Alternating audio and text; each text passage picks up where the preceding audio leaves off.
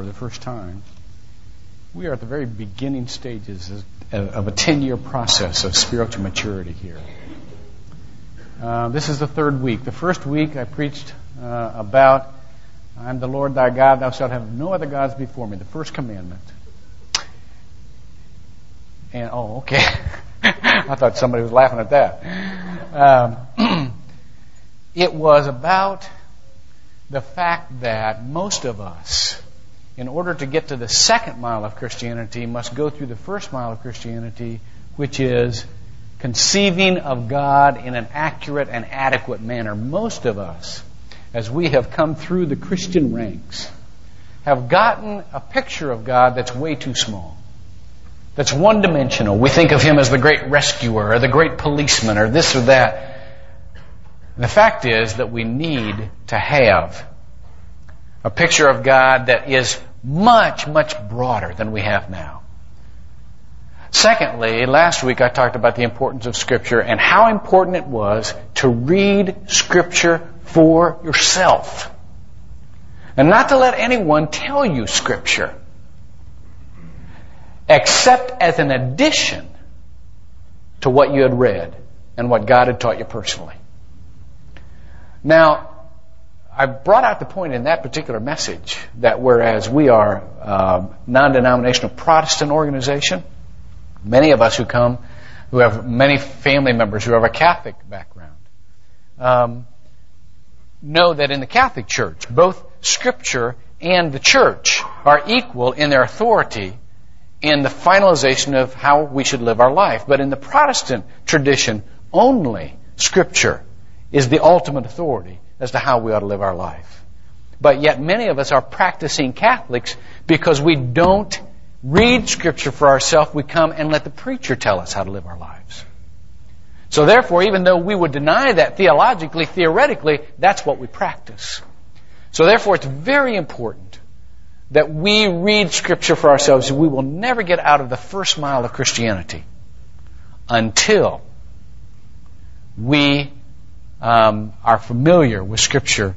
And what happens when we read it is that there's a different part of our brain that records it.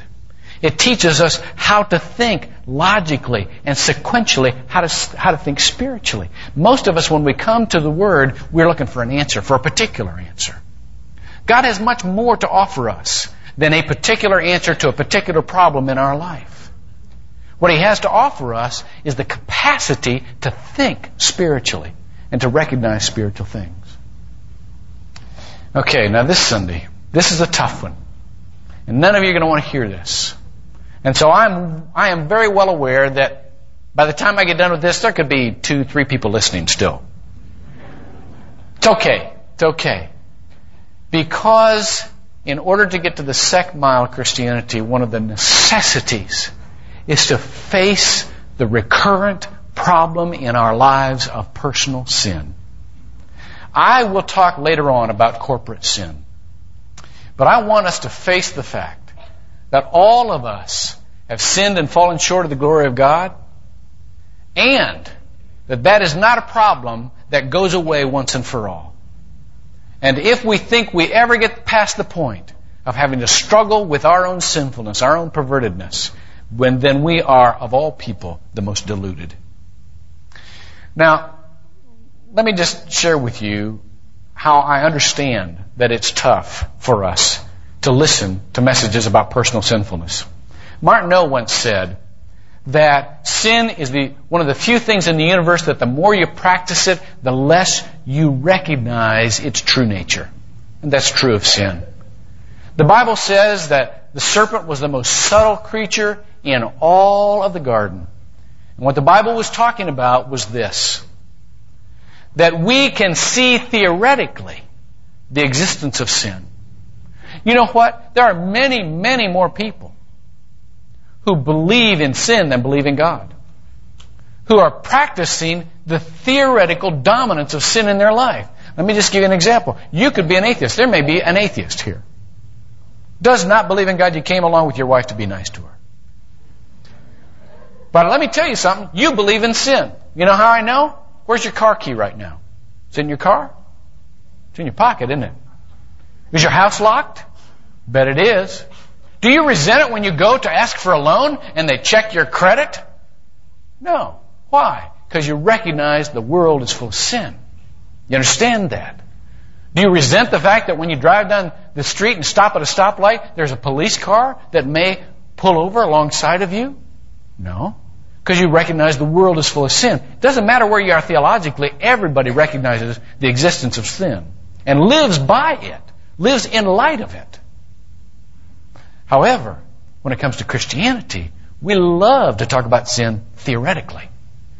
We don't like very much to say, this is my particular sin, or I'm just as bad as the next guy. The phrase we always hear is, well, I'm just as good as the next guy. Oh, goodness gracious, we're all in trouble. You know what? I heard there's a salesman that goes here that goes and sells stuff to, I forget what he sells to prisons, but he goes to a lot of prisons. He was telling me a few weeks ago, I've told some of you this last week, telling me a few weeks ago that he went to this certain prison and he was talking with one of the inmates. And the inmate was there for burglary, robbery. And the guy who's a salesman in this church says, you know, I just read in the paper about a robbery that happened in our area last week that the robber just broke in and not only stole the stuff, but killed the people. And the inmate said, you know, it's guys like that give robbery a bad name. And the guy says, what? He says, guys like that give robbery a bad name. He said, now me, myself, I never stole from poor people. Always rich people. And the salesman said, don't you think rich people work as hard for their money as poor? Well, I don't mean rich people. I mean rich people who had insurance to cover, so I never stole from people. I always stole from insurance companies. You see what he's doing? He's saying, I'm a convict, but I'm not a sinner. See? My thing is not as bad as another person's. All of us do that. It is very difficult for us to admit that our stuff is just as bad as the next person. There's always something that makes it a little bit okay. I remember when one of my cousins got saved. This is on the Bayshore side.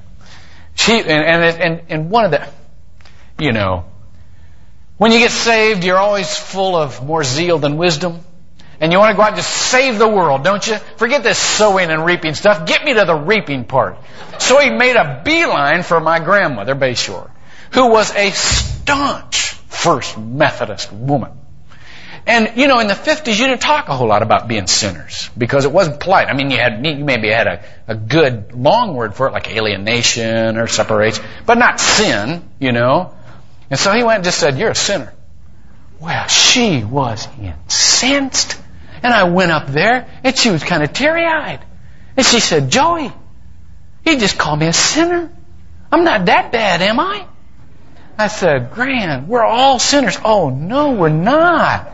We don't do, you know, but what she was taught to, you know, if you were nice, if you conducted yourself as well as you knew how, then you weren't a sinner anymore. And all of us know that we all are, don't we? It's tough to admit that that is a personal target. But let me just share a few biblical words for sin and tell you what they mean and see if it doesn't hit home. The Old Testament word for sin, most of the times, used 580 times in the Old Testament, is chata. And it means to miss. To miss. To miss a mark. To miss a standard. Now, for some of us, that seems like it'd be okay because we can say, well, if you miss every once in a while, that's no big deal because you're trying to hit a mark. And sometimes it's even comical. There was a lady who came in last Sunday night to the Life Training Center, and she got right in my face. I love this. Got right in my face. She said, now look, I want a basic Bible study. Simple, basic Bible study. I'm not used to this stuff. Don't understand this book. Something simple, something practical, something basic. You understand that? I said, sure. So I said, right, I'm thinking to myself, the book of James. It's very practical, very basic, you know. So I said, right through those doors, you're going to find the answer to what you want. Well, she didn't go through the door I pointed to. She went into the room next to it, which was New Testament Greek. She came up. An hour later, she's staggering out of this place going, is that the easiest class you got? She was battered intellectually. But see, when you miss, you know, there are consequences. It's not just aiming for something. And you remember, did anybody ever watch Evel Knievel in his jumps, And of course he takes 15 runs up the thing. Brum, brum, brum. Runs up, and finally he goes over. Did you ever see him miss? Well, it's an awful thing. It's an awful thing to see. It is painful, personally painful. Listen, when the Bible says missing the standard, it doesn't mean just intellectually stepping, well, I made a mistake there. It's painful. There are bumps and bruises to missing. But not only are there bumps and bruises on the outside, more exactly, I want to teach you about what happens on the inside. 2 aspects. First of all, the most used word for sin in the New Testament is hamartia. And it means to miss the mark, but it also means a malignancy inside of us that will not let us see something as it is and will not let us act as we want. If you will turn to Romans chapter 7, let me read this to you. Romans chapter 7. And this is Paul, and mind you, this is Paul after he has written Romans chapter 6 that says that sin no longer has mastery over me. This is Paul as a Spirit-filled Christian. Look at verse 15 with me. For that which I am doing I do not understand, for I am not practicing what I would like to do, but I am doing the very thing I hate. Do you ever have that? You're trying to avoid it with all your might, and you do it again. See? But if I do the very thing I do not wish to do, I agree with the law, confessing it is good, because the law points out what sin is. It points out how we're falling short. So now, no longer am I the one doing it, but sin which dwells within me. Sin has a separate existence. It dwells in us. Now he develops it even further. For I know that nothing good dwells in me that is in my flesh. Natural man separated from God, there's nothing good in there. It's all selfish. It's all self-seeking. For the wishing is present in me, but the doing of good is not. For the good that I wish to do, I do not do, but I practice the very evil I do not wish. But if I am doing the very thing I do not wish, I am no longer the one doing it, but sin which dwells in me. I find then the principle that evil is present within me, the one who wishes to do good. Now picture this. Sin is not so very far from cancer. And all of us have types of forms of cancer residing in our body. It's just that our immune system is now suppressing them. Even those of you who have actively had cancer know that the eradication, you can be well, you can eradicate that cancer. But the term is more accurately remission. All of us are now in remission. Now listen to this. Sin is never totally cured. Anyone who says who doesn't have sin is a liar. I mean, the Bible says, 1 John, read it. Anyone who says he's without sin is a liar. But, it says, if we confess our sins, he is faithful and just to forgive our sins and cleanse us from all unrighteousness. Now, let me tell you how important that is. I had a brother-in-law who was a biology major at Ball State University. And you remember being in college, that you take off on these trips, study leaves if you're fortunate enough. And he went to Belize to study the insect kingdom there. Well, he got down there. What's so funny? What are you guys laughing at? I'm not to the funny part yet. No, this isn't funny at all. As a matter of fact, this is sickening. I hope I'm catching right before lunch here. This is very graphic. He got this guide who was this big American woman who loved all the animals and just kind of like took him through the jungles and showing him everything.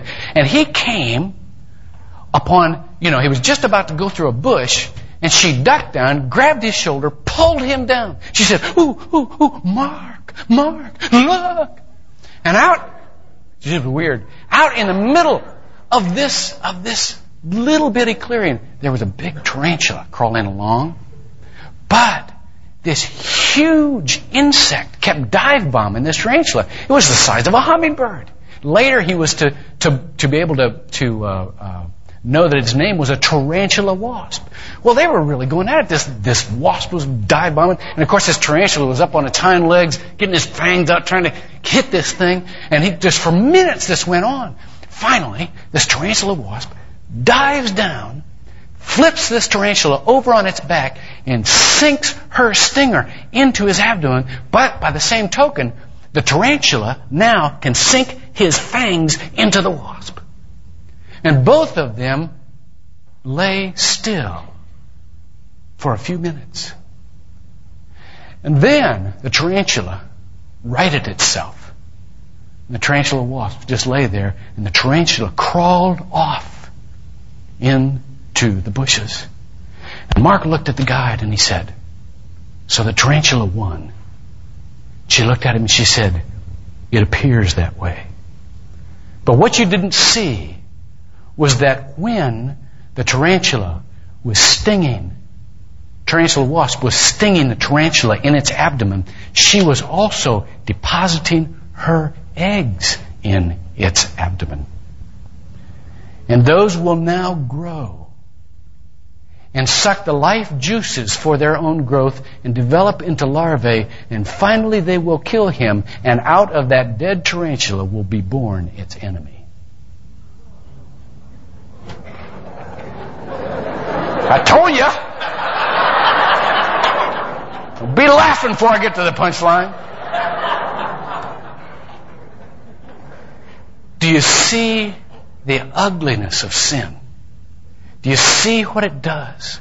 Turn to James chapter 1 and read with me. This is 14 and 15. Chapter 1, verses 14 and 15. It says the exact same thing I just told you.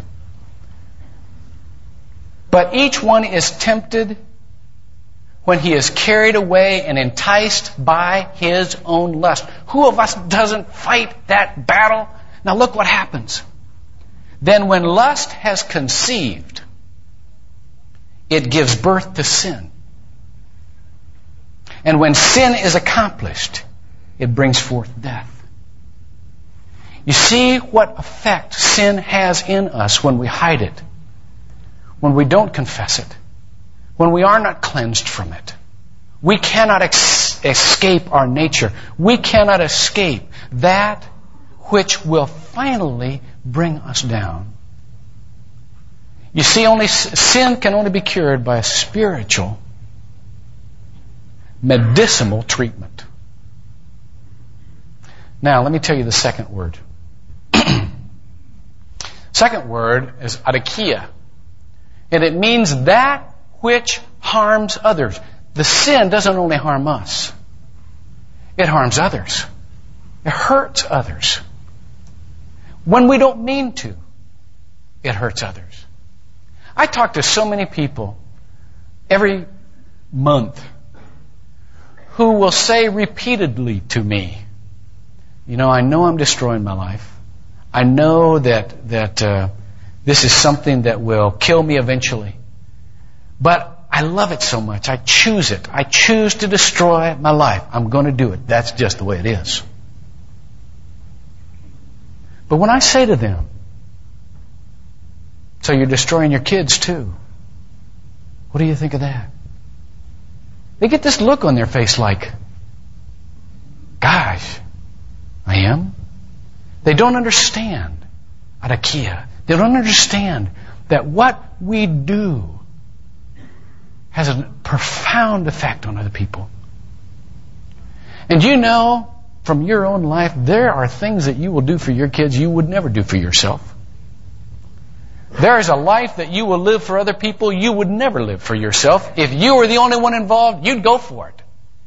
Because it's enjoyable, and you got to die someday, so you're just going to die with a big grin on your face. But let me tell you something. The grin never comes. And even if it did, it would never come for your children. Never come for those who love you. Remember that old song by the Ink Spots? You always hurt the ones you love. The one you never should hurt at all.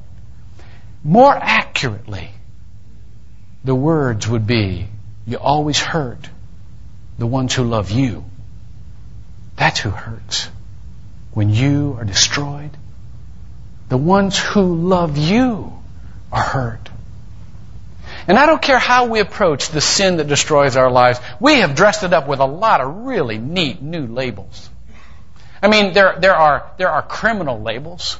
And there's a legal strand in the Bible. There are criminal labels that will label certain destructive behavior as criminal. You know, spouse abuse is now a criminal offense. Child molestation is a criminal offense.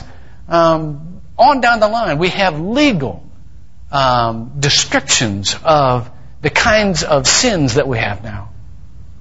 Even more popular and much more useful are the clinical approaches we take. Well, so-and-so is obsessive compulsive. So-and-so has this kind of disorder. So-and-so has this wrong with them, and they can maybe fix it with such and such. See? What we have taken, Carl Menninger wrote a book. Dr. Carl Menninger, one of the greatest psychologists in all the country, wrote a book a few years ago called Whatever Became a Sin. And in that, he detailed and outlined the language we now have for what used to be sin. And that's okay. If you've got that language and you want to use that language, that's okay. But please don't fool yourself into thinking that either the legal nor the clinical is a resolution to the problem that is sin. It isn't. It isn't even a good categorization of it. Let me ask you a question. If you see a lady staggering down the street and she's obviously drunk, is that a legal problem? Or is that a clinical problem? Maybe both. If she's staggering down the street, she may be disturbing the peace. She may be able to be arrested. If she's staggering down the street, maybe she needs to get into AA or some kind of recovery program. And you can categorize her either way. But let me tell you something. If that woman is my mother, all the categories in the world won't hold that problem or solve that hurt. If a little girl is molested, you've got a legal description of what's happened. You've got a clinical description of what could be happening. But that's your little girl. And nothing's going to solve that hurt except for God. We can argue all day about abortion and whether or not it should be allowed. I don't think there'd be very much argument in here, but the other side does have some humanitarian arguments. And some things that we all need to listen to. But if that's your wife, if that's your child, or that's your sister, or that's your daughter or your granddaughter, all of the argument in the world is not going to solve it. You see, there's only one solution. And it isn't an intellectual one. And it isn't a legal one. And it isn't a medical one. It's a spiritual one. Pure and simple. Pure and simple. Now, let me give us an opportunity to pray. And let me give you an opportunity to ask God to show you something in your life that because of your sin may still be broken. Something that you could give to Him so that you would not hide it anymore in your heart. Your bones would no longer be crushed. Something that only He can take care of. Sinfulness, our own sinfulness, our continuing sinfulness is something that we need to be aware of. But we also need to be aware of God's healing, cleansing power. And that comes from a personal relationship with Jesus Christ. Let me say two things before we pray. First of all, if you do not have access to God personally, if you've never accepted Christ and invited Him to come and live in your heart, that's the first healing that needs to take place. Because that is your access to healing. For continual healing.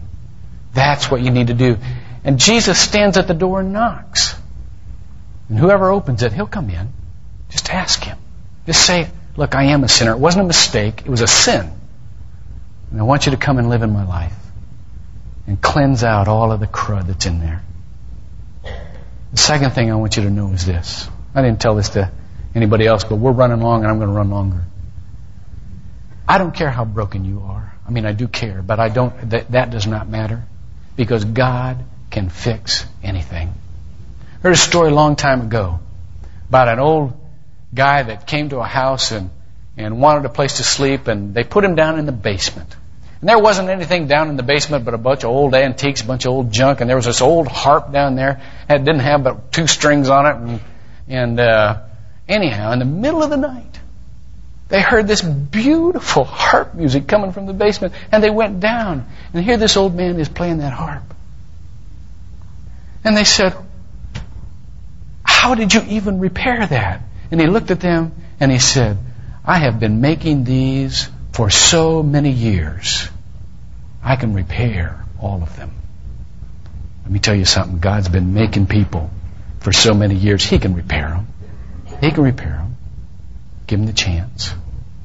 Now, as is our custom here, periodically we ask people, if you want to come forward. First of all, let me do this. Elders, if there's any elders in here, would you come forward and pray with people who may want to pray with you? Just stand here, and elders' wives too, so that we have some women up here. And if you want to pray with somebody, good. We got some more elders. Good. Thank you. If you want to pray with somebody, let's have a woman over on this side too. Would a woman go up there and pray with somebody? Thank you, Ann. Sometimes it just helps. You don't have to say names and dates and all that kind of stuff, but just come up and say to someone, "I want you to pray with me about this and agree with me about this." Then just open it up and let someone else pray for your healing. Now, some of you may want to stay where you are and do that. But if you feel led to come up and pray and have another Christian agree with you, would you use these few minutes to do that? Let's pray together.